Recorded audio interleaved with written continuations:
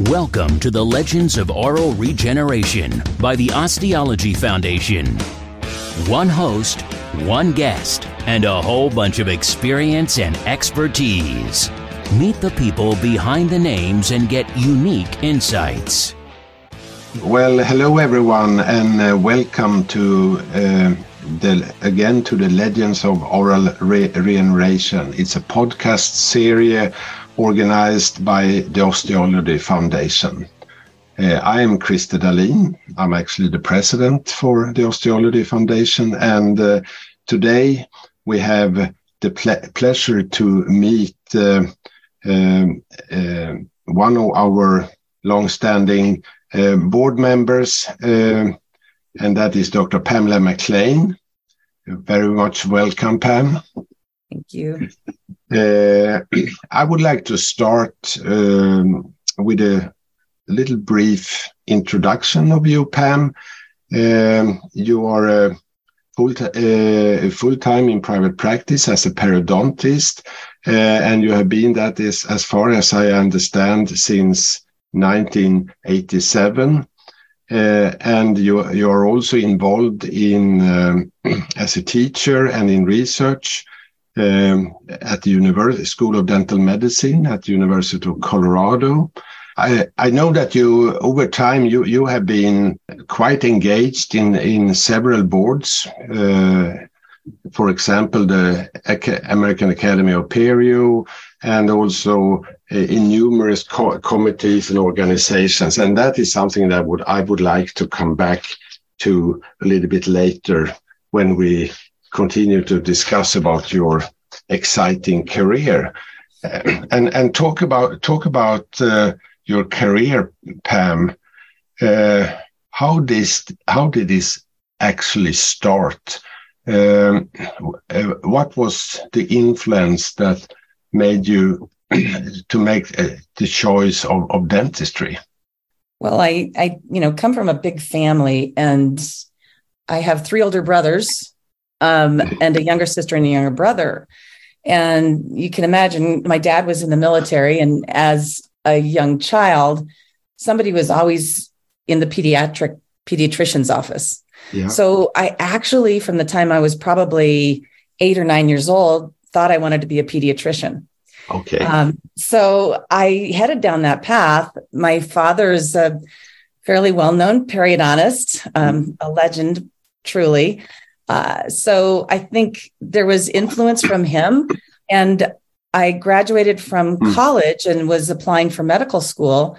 And at that time, I was getting married and really wasn't sure if medicine was the right field.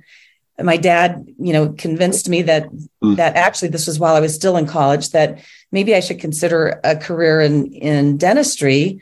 And if I wasn't really sure, maybe start with dental hygiene. So I actually went to dental hygiene school and had my initial degree in dental hygiene. And as I was practicing, I realized this is really fun. I really love this. And so I was considering getting a master's degree. And my dad, being the wise father, thought, if you really want to do something in dental hygiene, why don't you get your dental degree? Because then you can lead a hygiene program. You can start a program. You can do whatever you want. And I was like, yeah, maybe. And it's just another 2 years. So I actually did go to dental school. And then once I did that, the handwriting was really on the wall for perio, because that's where my passion was. Yeah. And I loved it. So I ended up at the University of California in San Francisco, where my father also graduated from in his program. And it was really just was a great decision. I've loved this career path. Yeah. Thank you, Pam. That is, I think, an interesting and I would say maybe not as a track that you might have expected. I like it a lot, and that brings me a little bit to another topic, because of course, we talk about, and we have talked also in the series when we have met legends in our podcast, somewhere along the line, when people have made a successful career as you have, there are some persons that you would like to consider as mentors, and I think we're all aware of that. You have a dad who has been quite influential in this field. But when I hear you explaining this, I get the feeling that he has been there and he has supported you, but in a very nice way. It kind of, I have a feeling that you have been able to try your own, do this in your own step. You have not been pushed, which I think is very sympathetic. Am I reading you right on this? Yeah. That is so accurate. I have 3 brothers. None of them are dentists. 4 brothers. None of them are dentists, and all are very accomplished in their fields. I have a sister who's a hygienist that I've worked with, and truly, I think the influence of my parents was that we should drive for excellence and follow our passion. And that was always the support. Never that, really you need to go to dental school, or you need to do this, you need to do that. It was very much a lot of love and support and encouragement. I mean, the bottom line is we were encouraged to continue our education and follow that passion. And it was easy. I remember this funny story when I was probably 13, 14, 15 years old, and there was a magazine that came out every week. And on the front of that magazine was this big article, and it said, "Tap a hip to save a tooth." And it was an interview with my father. And I'm like, what? What is my dad? I mean, he's the dentist. What, I didn't really understand. I knew he was kind of important, but had no clue what his career was like. He was never he's a very humble individual. And I read this article and I thought, that is so cool. That is so cool. And I think that just has stuck with me ever since that young age, and probably in the back of my mind help mold me into that career of regenerative therapy, truly. Yeah. No, it's fascinating to hear, Pam. And I also assume that, with your father and also his position and also his network, I assume that you also have had an environment, with, I would say, also an international environment, because he was well connected. And I assume that you have really experienced a positive environment for the profession as well. Is that correct? It's true. And we had, even as a young girl growing up, Jan Lindeck came and stayed at our home with his family. And, when I was, 16 years old, I had no idea who he was, but very pleasant individual, very nice. His family was lovely. We took him to the swimming pool. I mean, so I had this influence. And then later on, when I actually went to do my graduate work in periodontics, I thought, whoa, I shared a home with them for a short period of time. So there were a lot of people that have been encouraging and mentors, nationally and internationally. It's been, I've been very, very fortunate. Certainly my father, from a periodontal career standpoint, was a huge influence. Dr. Jerry Bowers, who I was, have been very fortunate to know for a long time and participate in research with him. A local periodontist, Dr. Dalton Connor, who brought me into his practice. I mean, there's just so many that have helped and guide my professional career that I've been very blessed, certainly. Do you have any particular person, if you need to, let's say, make a career decision, or should I join this society or something, someone that you can pick that person's brain and talk about that. It's another way of having a mentor, so to speak. Right. Probably along those lines, from a professional standpoint, it's really been my father. He's been a kind of a rock, somebody that I could really lean against, and always is thoughtful in his how he considers things. He always, when we had big decisions to make, would sit us down and have us write what the pros and cons of making this decision versus that. And just that thought process, that organized thought process. So he's certainly been a huge influence in those kinds of decisions. Probably the one that I still would go to and say, really having trouble with this. Dad, what do you think? And he's now 91. So he's still very, very much a mentor to me. Yeah. Oh, it's wonderful to hear, Pam. Along your career, has it been like a straight line, or do you also have had periods where you, for several reasons, struggled? It could be uncertainty, is this the right track, or anything, or do you feel that it has moved along? You have had a smooth ride in the early years? I think as a young periodontist, when I first started, it just seemed to be going along beautifully, so smooth. And that's, I think, the naivete of especially for being in private practice, is that, you do this, but probably somewhere around between 5 years into practicing, I'll never forget, I had a case that just really went south. It was a real failure. And I was really devastated. And I thought, am I even doing the right thing? I questioned my skills and what, decision making. And of course, I talked to my father about it, and he suggested I actually get in touch with Pat Allen, who was heading up a study club. And Pat Allen has done a lot of research and spent a lot of energy in the field of periodontal plastics and soft tissue regeneration. And I will tell you that having failures is just another way to enhance your knowledge. It's a great learning opportunity.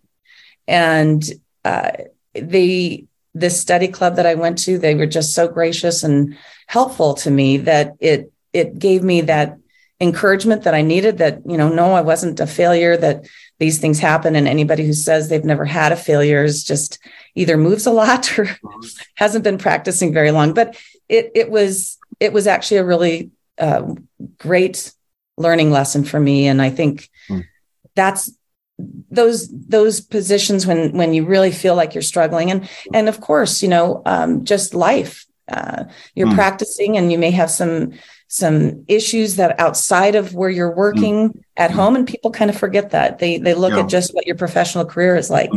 So there have been lots of ups and downs, I would say, along the way. I think you're bringing up two important tasks here that I think is a nice message to bring, especially for our younger listeners and colleagues, and that is the way you looked at a failure, because failure is always, it's a tough thing for all of us, but actually bring it into, this is also something that we can learn on. I also really liked the thing that you told us, that you eventually went to and joined a study club to actually create a network around you with colleagues where you can seek for support and also get some ideas. Is that something that you're still currently running in your area? No, actually, that was a study group that's a very big one now that is associated usually with the AAP, and it's the Periodontal Plastic Surgery Study Group, and they were just a very, very small group back in, this is the 90s, and they met in a tiny little boardroom. And when I went to this first meeting, there were probably 8 of us, people like Jay Siebert, Pat Allen. I'm just remembering if my father was there. It's a small group. And to show a failure to these very well-known prominent periodontists was probably one of the hardest things I've had to do. And yet the support and the guidance that I received was invaluable. So, and I've certainly have participated. We have had a longstanding study group here in Colorado, and shortly before COVID, the competition was becoming so great that eventually that study group dissolved. But those are wonderful ways, and I think the smaller, intimate settings where you can really share are invaluable. Yeah, I totally agree, and that is also something that with our joint work in the Osteology Foundation, that is also something that we really like to promote. Another question regarding your practice today, and if we talk about when you started with perio, the field of periodontology has, I would say, broadened significantly, and it spans from soft tissue plastic surgery to rather advanced implant treatment with bone grafting and so on. So perio has become quite a wide spectrum. Have you kind of tried to cover all these spectrum within your profession, or have you decided to, no, I will focus on this and that? What are your thoughts about that? That's a great question, Krister. I think when I finished my program, implants were just, my dad had been to Belgium and took the Brannemark course back in 1985. And so he was the first individual in Colorado to start doing implants. And shortly thereafter, that was part of what, periodontics was implants. So I didn't have that training in my graduate program. And so as a result, I had to train afterwards and took a course. And Ron Nevins has also been a great mentor for me. And he sponsored some of these courses. But I would say that that was the biggest change. So when for the first probably 15 years of my practice, it was, most of what I did was periodontally related, saving teeth, soft and hard tissue regeneration, things like that. But implants then came in, and the practice started shifting. And what happened is that since it's a specialty practice, more of the general dentists were managing the periodontal cases until perhaps they were too advanced, and then they needed teeth removed. So I've seen that. And of course, implants have become a big part of any practice. And even in my own practice, when patients fracture a tooth and it's unmanageable. So implants have become a larger part of what I do, but I must say my passion is still in periodontics and saving teeth. Yeah. And the biology all around that. Yeah, exactly. Yeah. You still carry out a lot of regenerative procedures also around teeth? I would say there's less of that, only because as a specialty practice, those cases aren't showing up as often as they used to. So 20 years ago, and it's not like you would see that every day, but every month there would certainly be several regenerative cases that you would do, periodontal regenerative cases. And today there's fewer. However, that's still where, my passion is. And when I have a case like that, it's a really great day. Okay, great. I can imagine that. And that is, I can really, I think that is one of the most fascinating part with your specialty is the close relation and understanding of the biology.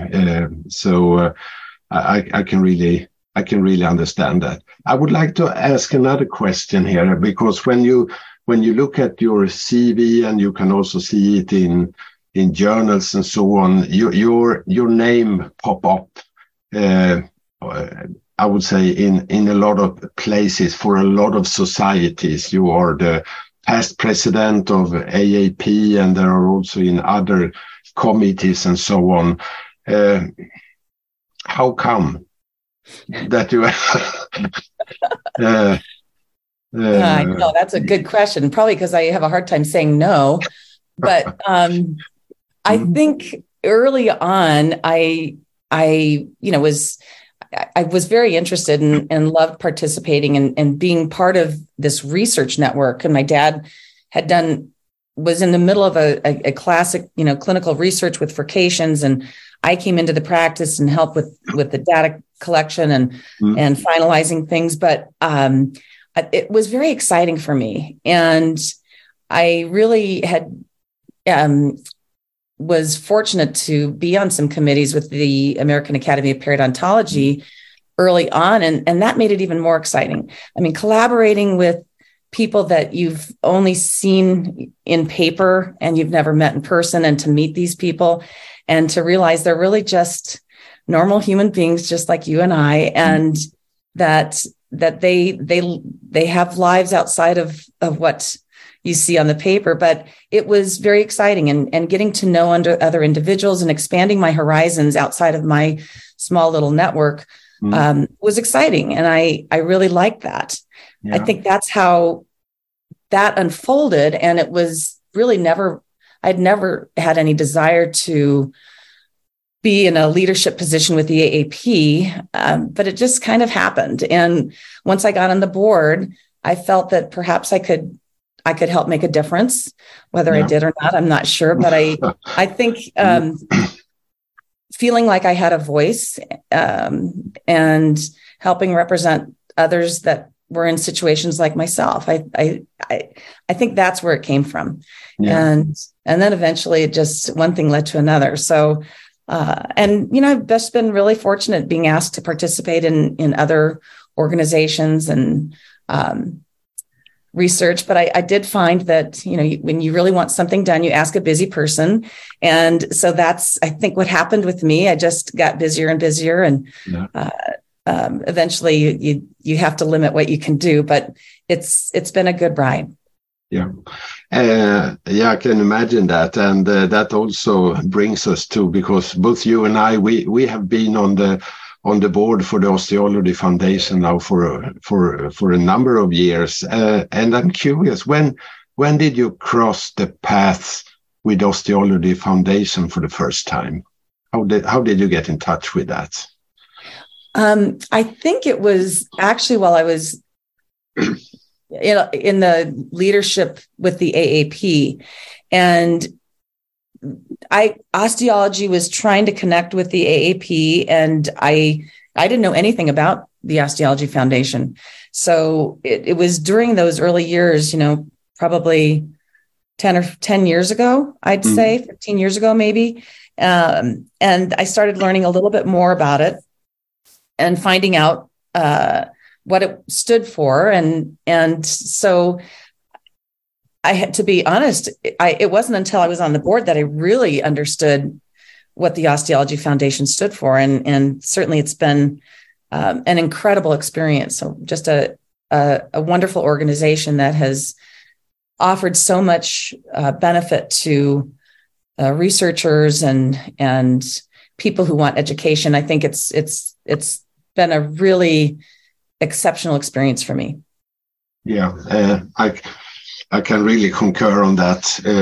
It is a fantastic and exciting foundation and organization to be to be part of, and also being part of all these associations and with your fantastic network that you have. I know that both you and I, we really care for, I would say, the young generation of colleagues, and they might sitting here and listening to this conversation and thinking about their own career and what should be the next step, and so on. Do you feel that, are there any particular advice, personal thoughts to our listeners, what to consider, what to think of if you would like to start a career within Perio today? One of the most important steps, I believe, is finding a mentor to help. And I had one kind of built in for me, but I've certainly had a lot of other mentors, and having support, family support. Certainly my parents were great support. My husband, Mike, and our 3 children, and now 4 grandchildren. I mean, I've had a tremendous amount of support, and you have to have that for whatever career path you go into. You need that emotional support, but you also need somebody in that professional field that you can bounce things off of. And that's critical. I think it's really important for this young generation to, first of all, take time for yourself and your family. Make sure that you've got that. But I would take that step. We need good leaders in our profession. And this new generation is, so talented. I'm so impressed when I talk to some of these younger periodontists and finding out what they're doing and how they're managing it. It's incredible to me. And I think that recognizing the talent, that, find a way to volunteer, find something to participate in, make a difference in a global standpoint, even from a local study club to, a national field. You don't have to be a speaker at an international symposium. You can be on a committee somewhere and really contribute to create a better path for a career. And not everybody's should do that, but we have so much talent.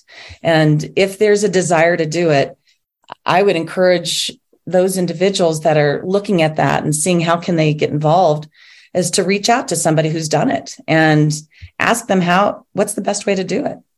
No, that's actually a very smart suggestion, and I agree with you when you see all the young generation, and they are so talented, but in all aspects. But they are also very talented in, and that also goes with the new social media and so on. They are extremely good at connecting and forming network, and in a way the situation for them is much easier than it was for us back in the days. And I think this is something that really helps and benefits, that not to be alone, to do this journey together with some friends and colleagues. That is super important. Right. I think this has been a wonderful time to sit and chat with you, Pam, and hear about your experience. Are there any, I would say, final remarks that you would like to bring to the audience before we close this little discussion? Yeah. No, I think it's, certainly an honor to be asked to participate in this. And I certainly don't consider myself a legend in oral regeneration, but I have been very fortunate in being able to do what I love. And that's important, is follow your passion and everything will fall into place. Get the help you need. I mean, you're going to stumble along the way. I've certainly had plenty of those from the time that my very first lecture for the International Symposium in Boston, the ISPRD, when I was on the program with Sturry Neiman, and in the back, my they tipped over one of my slides. This is when we had carousels. Remember that? Yes. Oh, and yes. They literally picked up one of my slide trays and dumped out all the slides. And I was the next speaker.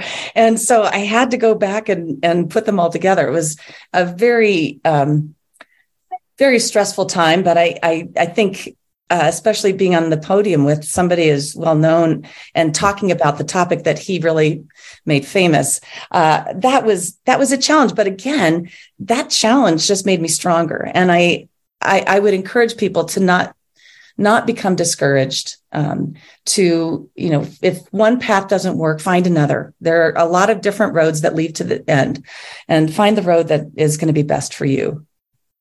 Yeah. And ultimately, of course, I'm a periodontist.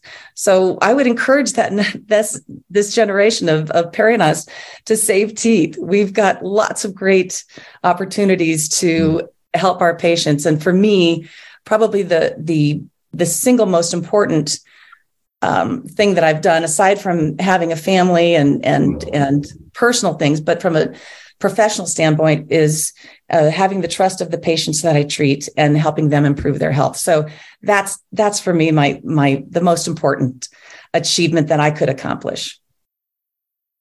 Thank you, Pam, and thank you for those wonderful final words and remarks. And as you all can hear when we speak to Pam, she still has this wonderful passion for her work, for her patients, and for all our colleagues around. And I think this is what makes you also a legend.